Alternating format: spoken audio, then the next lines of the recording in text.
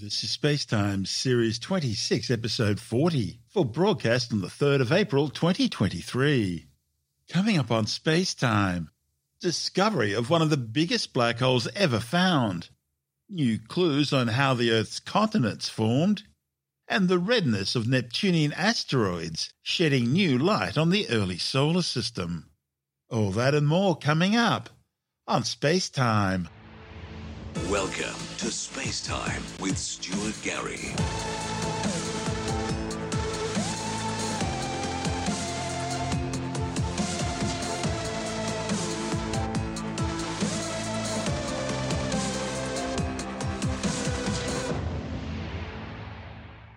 Astronomers have discovered one of the biggest black holes ever found, a monster some 30 billion times the mass of the Sun. Black holes are the most intense gravitational wells in the universe. They're regions of infinite density in zero volume, places where the gravitational pull is so strong that nothing, not even light itself, can escape. Stars, planets, clouds of gas and other material are all attracted to black holes by the intense gravity. They then swirl around the black hole in an accretion disk, sort of like water swirling round the sink before it disappears down the drain. Material in the accretion disk is crushed, stretched and ripped apart at the subatomic level, releasing vast amounts of energy at billions of degrees before eventually passing beyond a point of no return called the event horizon. Once inside the event horizon, escape velocity becomes greater than the speed of light, some 300,000 kilometers per second in a vacuum. And since nothing can travel faster than the speed of light, nothing, not even light itself, can escape a black hole. Here, matter is spaghettified as it falls forever towards the singularity, a place where the laws of physics as science understands them breaks down. But not all the material disappears down the black hole. Some of the superheated material on the accretion disk is deflected along powerful magnetic field lines away from the event horizon and then out towards the black hole's spin axis, where it can be accelerated to relativistic speeds and focused into intense superluminal jets called quasars. These quasars are the brightest objects in the known universe, shining out like beacons in the night, visible at distances of more than 13 billion light-years. Stellar mass black holes are formed by the death of some of the most massive stars in the universe in powerful supernova explosions, or through events such as neutron star mergers. While supermassive black holes, which are millions to billions of times larger, are found at the centers of most, if not all, galaxies. The so-called ultramassive black hole, which scientists have now detected, was found hundreds of millions of light-years away. It was detected thanks to a phenomenon called gravitational lensing, in which the mass of a foreground galaxy bends and magnifies the light of a more distant background object. Supercomputer simulations showed that the supermassive black hole at the center of the foreground galaxy would have needed to be some 30 billion solar masses in order to achieve the degree of magnification which the astronomers observed. And that places it on a scale rarely seen in astrophysics. Hence the term hypermassive black hole. The findings, reported in the monthly notices of the Royal Astronomical Society, represent the first black hole found using this technique, whereby the team simulates the light travelling through the universe hundreds of thousands of times. Each simulation includes a slightly different mass black hole, thereby changing the light's journey to Earth. When the researchers included the ultramassive black hole in one of their simulations, the path taken by the light from the faraway galaxy to reach the Earth exactly matched the real images captured by the Hubble Space Telescope. The study's lead author, James Nightingale from Durham University, says it's one of the biggest black holes ever detected and on the upper limit of how large astronomers believe black holes can theoretically become. Nightingale says that most of the biggest black holes scientists know about are in an active state, where matter's pulled in close to the black hole, heats up and then releases energy in the form of light, X-rays and other radiation. However, gravitational lensing makes it possible to study inactive black holes, something not currently possible in distant galaxies. This approach could let astronomers detect many more black holes beyond our local galaxy and reveal how these exotic objects evolved further back in cosmic time. This is SpaceTime.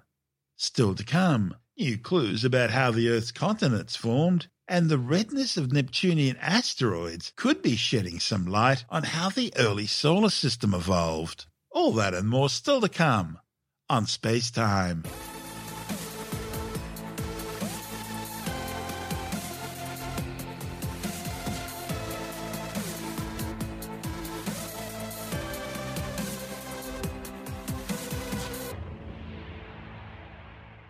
A new study claims the Earth's first continents weren't stable and were instead regularly recycled back into the planet's mantle.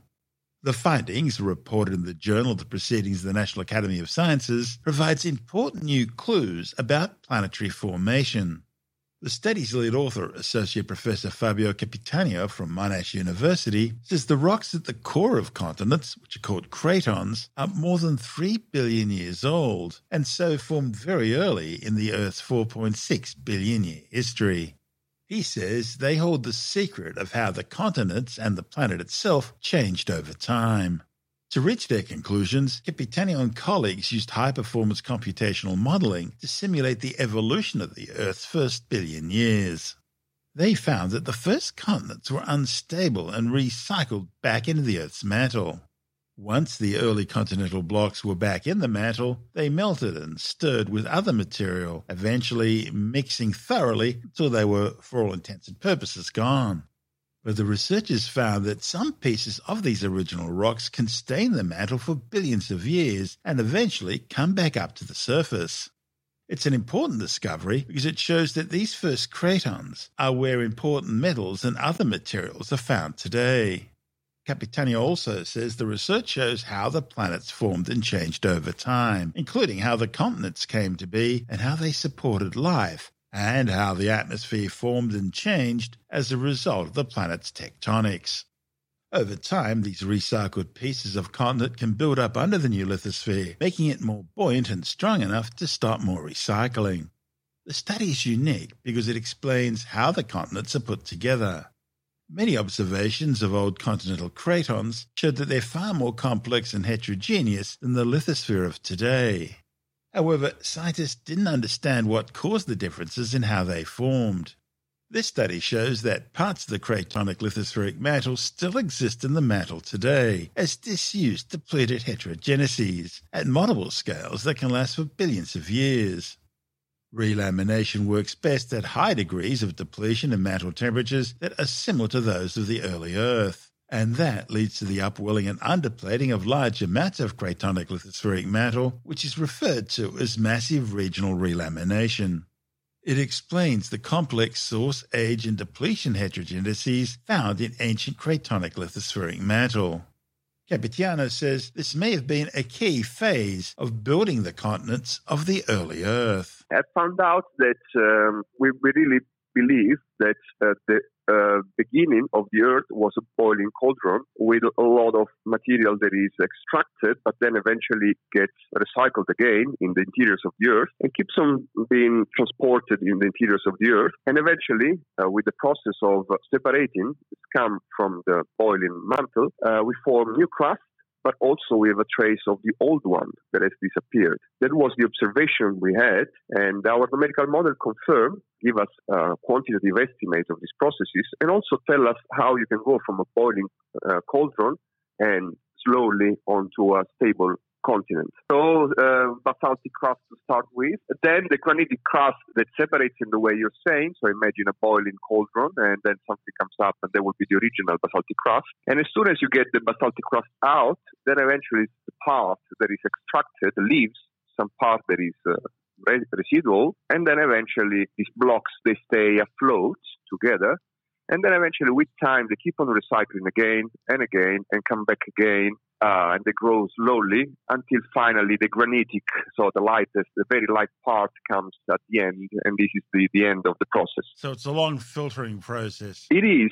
In our understanding, it can take 500 to 1 billion years, 500 million to 1 billion years in the making. You put together some interesting computer modeling. It's the way we understand processes that are so back in time and so deep, so large in scale that we wouldn't be able to address otherwise. This is unfortunately the limit of the science we do, natural sciences in general. We don't have the ability to prod the Earth and see how it reacts over time scales that are and spatial scales that are convenient for us. So we try to understand it with basic behavior described by some physical laws, and computer modeling helps us because it can reproduce those physical laws, not in a simple way, but in a very complex way.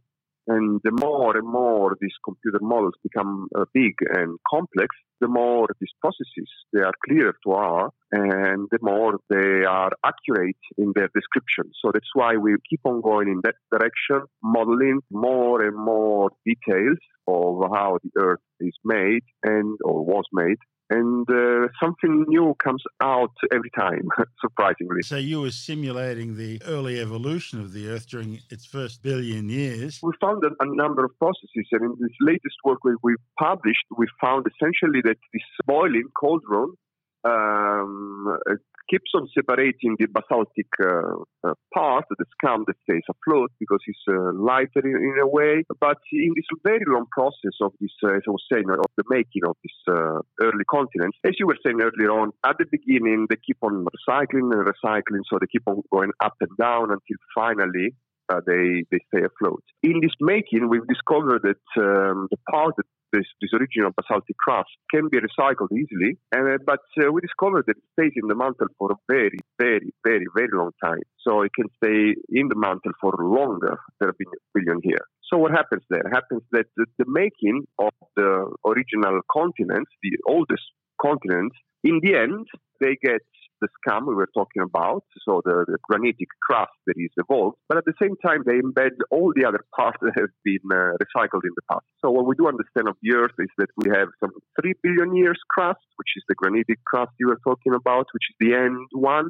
or it's a crust that contains granite in a way. But we always found very tiny zircons, very tiny minerals that they tell us that the crust was formed at the beginning. So we're talking about 4.5 billion years, so the as old as 4.3, so really the beginning of the Earth. But they were recycled, so the only thing we find about those processes is just these tiny little pieces, like little minerals that are embedded in the later continents. That's what we simulated. We simulated that those processes, they keep on going like that.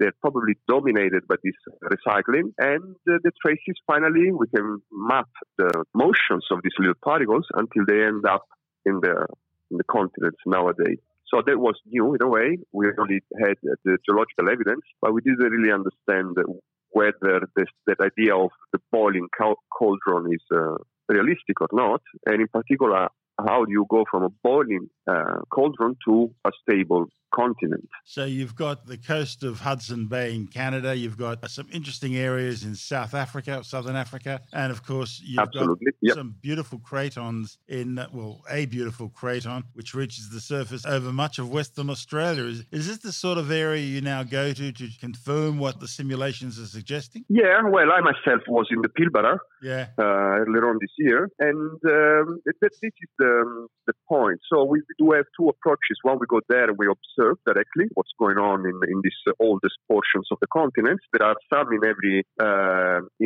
continent. There are some other blocks in South America and Russia too. The Australians we have a lot of them in Australia and are among the oldest ones. So the Pilbara is one of the oldest. That's why it's interesting. And the direct observation of these processes in the Pilbara tell us something about, as we were saying, the stable part. So the last part that forms. The original part is to be traced by terms of geochemistry. So we have to take these rocks, crush those rocks, but we've done this in the past. So in the field, this has been done in the past, and we have a wealth of observations that they really indicate that was happening. So this initial stage of the early continents, it's very active and very boiling and very bubbly. This is important because this ongoing process, which has been happening for the last 4.6 billion years, it's dictated the evolution of life on Earth, the Earth's atmosphere, everything.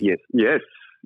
Well, that's the key, and we believe that the Earth is different from other planets because we have plate tectonics. Other planets do not have plate tectonics. That was going to be my next question. Okay, yeah. We do believe that plate tectonics is, in a way, a trigger or a cause for life. And therefore, by the same token, we think about other planets in the same term.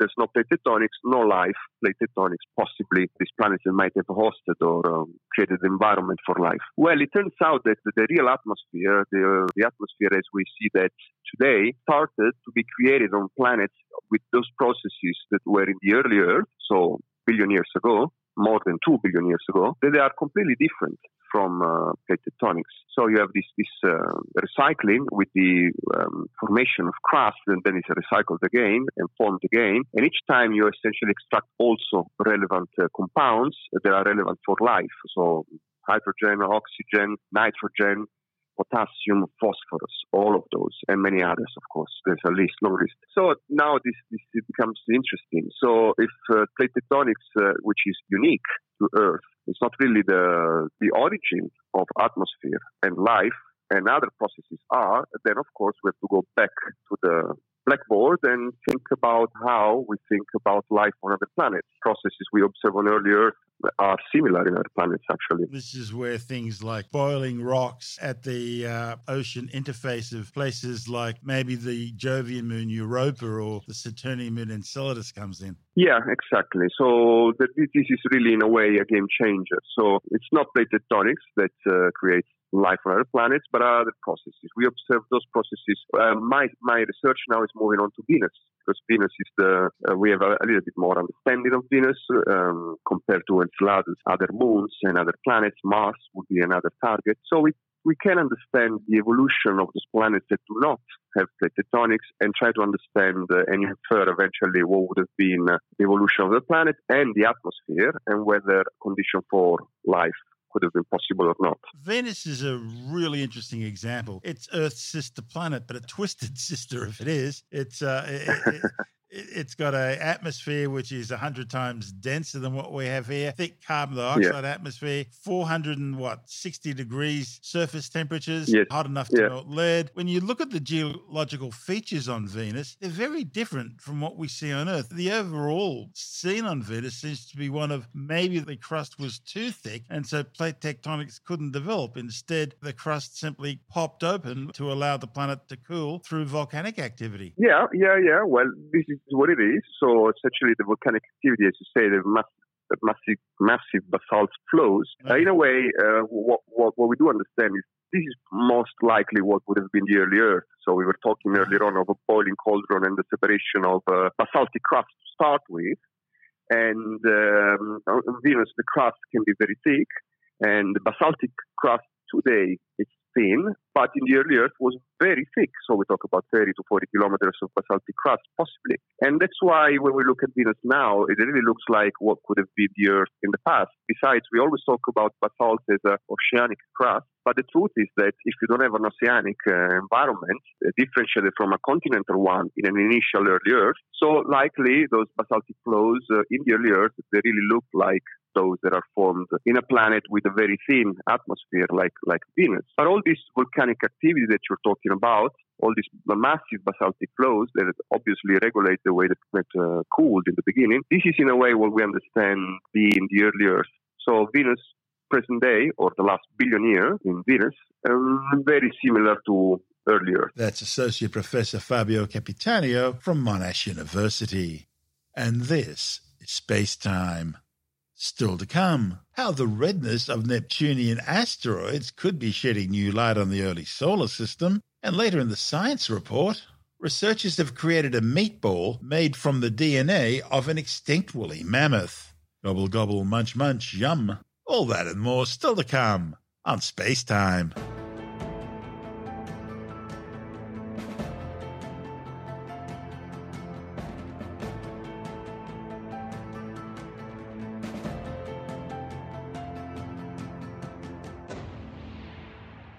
A new study suggests that the asteroids which share their orbits with the planet Neptune aren't uniform, but rather exist in a broad spectrum of reddish colours, implying the existence of more than one population of asteroids in the region. The findings, reported in the monthly notices of the Royal Astronomical Society's letters, are based on observations of 18 asteroids sharing their orbit with Neptune, which are known as Neptunian Trojans. These asteroids are between 50 and 100 kilometres in size and are located at distances of around 4.5 million kilometres from the Sun. Asteroids orbiting this far away are faint and therefore very difficult for astronomers to study. Before this new work, only about a dozen or so Neptunian Trojans had been studied. They required the use of some of the largest telescopes on Earth. The new data was gathered over the course of 2 years using the WASP Wide Field camera on the Palomar Observatory in California, as well as cameras on the Gemini North and Gemini South telescopes in Hawaii and Chile, respectively, and on the giant 10-meter Keck telescope in Hawaii. Of the 18 observed Neptunian Trojans, several were found to be much redder than most of the other asteroids in the group. It's thought the redder asteroids form much further from the Sun. One population of these, known as cold classical trans-Neptunian objects, are found beyond the orbit of Pluto at around 6 billion kilometres from the Sun. The newly observed Neptunian Trojans are also very unlike the asteroids found in the orbit of Jupiter, the Jovian Trojans, which are typically more neutral in colour. The redness of the asteroids implies they contain a high proportion of more volatile ices, such as ammonia and methanol. These are extremely sensitive to heat and can rapidly transform into gas if the temperature rises, and so are more stable at large distances from the Sun. Now, the location of these asteroids at roughly the same orbital distance as Neptune also implies that they're stable on timescales comparable with the age of the solar system, around 4.6 billion years. And so they can effectively act like time capsules, recording the initial conditions of the solar system. Now, the mere presence of these redder asteroids among the Neptunian Trojans also suggests the existence of some sort of transition zone between the more neutral-coloured and the redder-coloured asteroids. It's thought these redder Neptunian asteroids probably formed beyond this transition boundary and were later captured into the orbit of Neptune.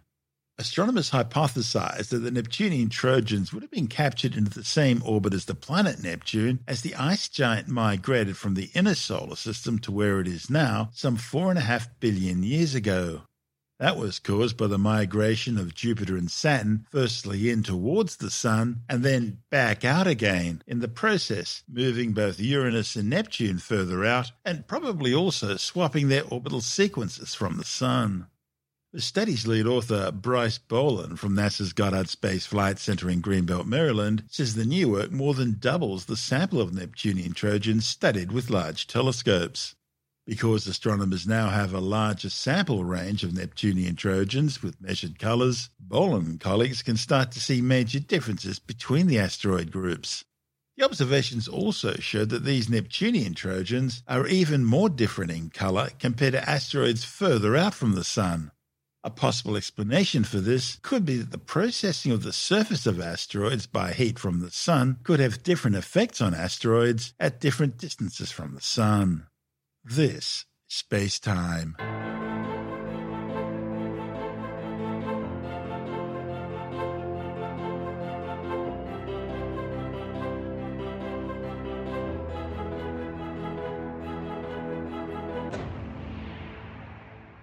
And time now to take a brief look at some of the other stories making news in science this week with a science report. The fictional movie The Day After Tomorrow tells the story of the catastrophic climate effects following the collapse of the North Atlantic Ocean circulation. Now, new Australian research suggests that our own southern version of this deep ocean circulation pattern may be about to collapse. The study, reported in the journal Nature, shows that under future climatic scenarios, deep ocean warming around Antarctica is set to accelerate over the next 30 years.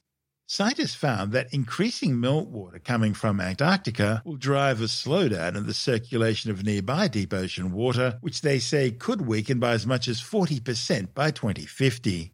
This circulation drives trillions of tons of cold, salty water down to great depths. As this water sinks, it drives the deepest flows of the overturning circulation, a network of strong currents spanning the world's oceans. The overturning circulation carries heat, carbon, oxygen, and nutrients around the planet, and it fundamentally influences climate, sea level, and the productivity of marine systems. The authors say the changes now being brought about by climate change are profoundly altering the ocean's overturning of heat, fresh water, oxygen, carbon, and nutrients, and those impacts will be felt throughout the global oceans for centuries to come. This report from the Australian Academy of Science. My name's Matthew England. I'm a professor of ocean and climate dynamics at the University of New South Wales. I study how the oceans respond to climate variations and climate change. My name is Adele Morrison. I study oceanography at the Australian National University in Canberra. At the centre of their work is how water moves around the planet. Surface currents are powered by wind patterns, but deep underwater currents are driven by different layers of density in a process known as overturning circulation. The ocean plays a big role in global climate by moving heat and carbon and also nutrients around, which affects ecosystems in the ocean. Changes that happen in one small location, like say near Antarctica, can then have a global influence because those waters move all throughout the whole planet. And it's the Antarctic overturning circulation that has these scientists worried. They're two of the authors of a landmark study published in Nature that makes a dire projection closely related to the melting of the ice caps. And what we see in that simulation is that the meltwater rate that we expect to play out over the next few decades is enough to slow down that overturning at a very dramatic rate, about 40% reduction by 2050. Meltwater is a clear consequence of climate change. As ice caps melt, huge amounts of fresh water enter the oceans. The resulting reduction in salinity makes the water much less dense, meaning it doesn't sink with the same force. So the dense water is important because it's a major driving factor in the global overturning circulation, which is this conveyor belt of waters that move around the whole ocean. And so this formation of dense water pushes that water down into the abyss, and then throughout the rest of the global ocean, that moves up again in different places around the globe. A slowdown in the overturning, particularly by 40%, would have a profound impact on marine ecosystems. The thing about the oceans is that all of the marine life that we have at the surface, when it dies off, it sinks to the bottom of the ocean. So there's a lot of nutrient-rich water in the ocean abyss. If we slow down the overturning circulation that brings that very bottom water back up to the surface, we cut off a way that nutrients get back to the surface to regenerate marine life. Their projection is based on advanced modelling that doesn't just factor in meltwater, but captures key regions of Antarctica with unprecedented skill. And this is particularly important around Antarctica because there's a lot of small-scale processes that are important for this dense water formation. A slowdown of the North Atlantic overturning circulation has already been documented. But this latest study shows that overturning in the Antarctic region could decelerate at twice the rate. I should also say there's actually evidence in the ocean abyss that the mechanism we've described is already playing out. There's been significant warming of the ocean abyss, and that's exactly what our model projections show, that as the ice melt slows the overturning circulation down, you do get a warming of the ocean abyss. And if anything, our models are a bit behind where the observations are already tracking. So all the evidence we have suggests that we will have a slowdown of this overturning circulation in the next couple of decades.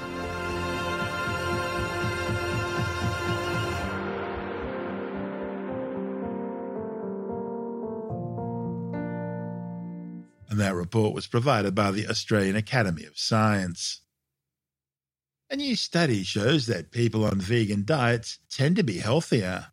The findings, reported in the Journal of the American Medical Association, looked at health records for more than 125,000 people across the United Kingdom. The authors found that a healthy vegan diet was linked to a lower risk of heart disease, as well as a lower risk of cancer and other forms of premature death compared to non-vegan diets.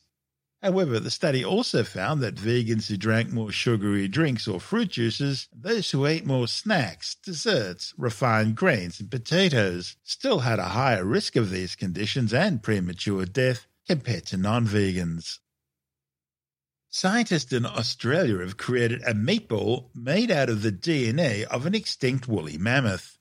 It's part of a project by a company called Vow to demonstrate the potential of meat grown from animal cells without the need to actually harm or kill animals.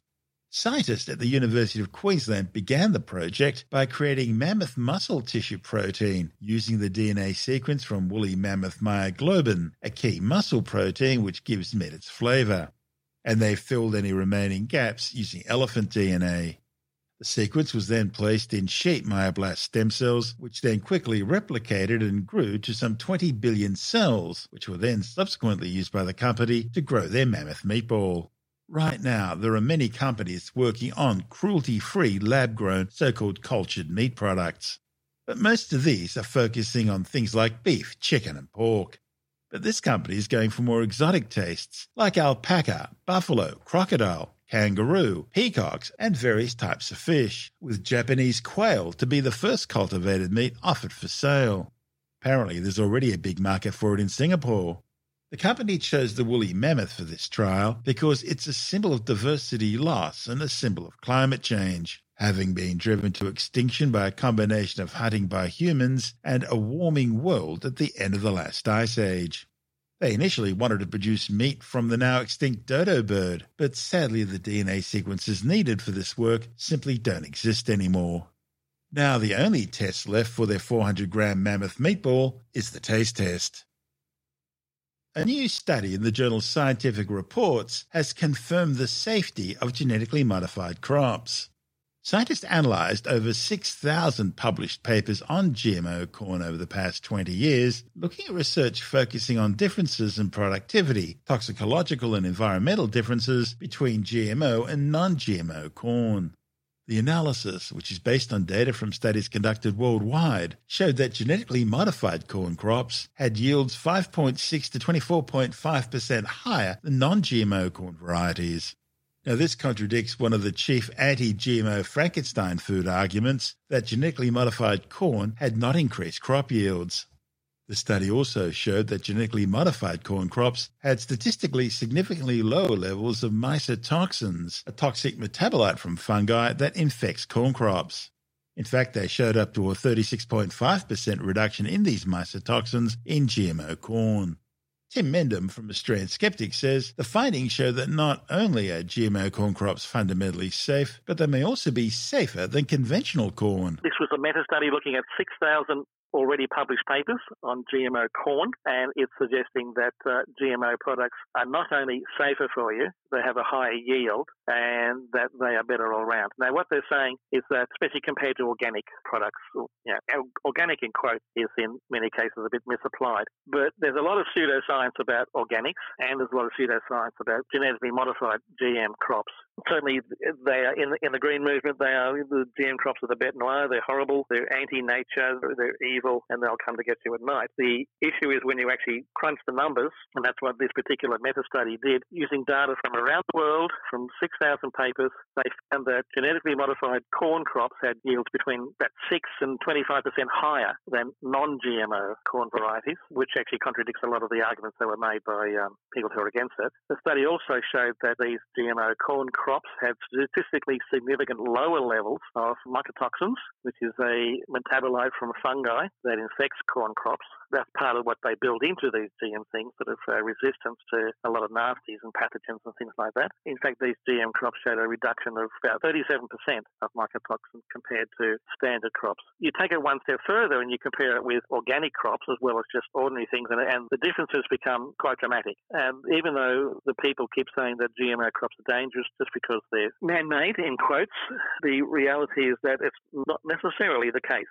And so the blanket assumption that GM bad, organic good is not necessarily borne out by the numbers. This was looking at 6,000 studies. What makes something organic? What are the principles associated with that? The principles of organics is a broad range of things. There are areas that are certified by various organic growers groups. You have to wonder sometimes, quite frankly, and people have wondered about the bona fides of those groups. Then again, you get that sort of thing in all sorts of products. So, an organisation is made up to give endorsement to a particular product. You find that at beware. So it's not just organics. Organics are supposedly natural products that don't have any artificial additives put into them, and that includes pesticides and fertilizers, right? Artificial fertilizers. And they grow these products. The growers get very sensitive about any crops nearby that might not be organic and that might be polluting their crops. Put ram's horns in the corner of the field or something like that? That's the extreme end of it, right? That's the biodynamics of organics, and they are adding things to it. They're adding the sheep's horns and burying things at midnight and all sorts of stuff. It's associated with, I think, a Steiner philosophy of how you should grow food, and it drags in a lot of... Steiner or Stoner? I think is it? That's all right. Was that one of your jokes? Yes. Oh, sorry. Anyway, you have to follow all these things about how to sort of grow your products. And biodynamics is a little bit popular in some wine growing, but you sort of take people aside and do proper taste testing of these products. You're not going to get a lot of difference. A lot of it's in the mind. But yeah, that's the extreme end of organic. Basically, it is this concept of natural, and the concept of natural is a very fluid thing that just because something is natural doesn't mean it's good for you, or it doesn't mean it's more efficient. And a lot of things, and that I claim using the justification natural is not enough. A lot of poisons are natural. Well, yes, pyrethrum. Yeah, so yeah, all sorts of things. There's hemlock that are natural that aren't. What? Crocodiles are natural. Yeah, a lot of things that are sort of natural is not necessarily good for you just by itself. So using that term, it's natural, is dodgy, not to mention the fact that a lot of things sold at the supermarket as organic or natural aren't. You've got to look beyond the hype, beyond the marketing, beyond the good intentions of people. Is it accurate? You could say, is every GMO, is every genetic modification good? Probably not. Is every organic good? Probably not. So, life's a bit tougher than simple explanations. That's Tim Mendham from Australian Skeptics.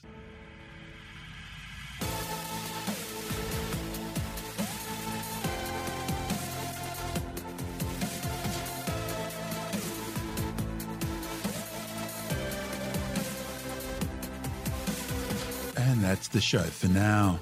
SpaceTime is available every Monday, Wednesday and Friday through Apple Podcasts, iTunes, Stitcher, Google Podcast, Pocket Casts, Spotify, Acast, Amazon Music, Bytes.com, SoundCloud, YouTube, your favourite podcast download provider, and from spacetimewithstuartgary.com. SpaceTime's also broadcast through the National Science Foundation on Science Zone Radio and on both iHeartRadio and TuneIn Radio. And you can help to support our show by visiting the SpaceTime store for a range of promotional merchandising goodies, or by becoming a SpaceTime patron, which gives you access to triple-episode commercial-free versions of the show, as well as lots of bonus audio content which doesn't go to air, access to our exclusive Facebook group, and other rewards. Just go to spacetimewithstuartgary.com for full details. And if you want more space time, please check out our blog, where you'll find all the stuff we couldn't fit in the show, as well as heaps of images, news stories, loads of videos, and things on the web I find interesting or amusing. Just go to spacetimewithstuartgary.tumblr.com. That's all one word, and that's Tumblr without the E. You can also follow us through @StuartGary on Twitter, @SpaceTimeWithStuartGary on Instagram, through our SpaceTime YouTube channel. And on Facebook, just go to facebook.com/SpaceTime with Stuart Gary. And SpaceTime is brought to you in collaboration with Australian Sky and Telescope magazine, your window on the universe. You've been listening to SpaceTime with Stuart Gary. This has been another quality podcast production from Bytes.com.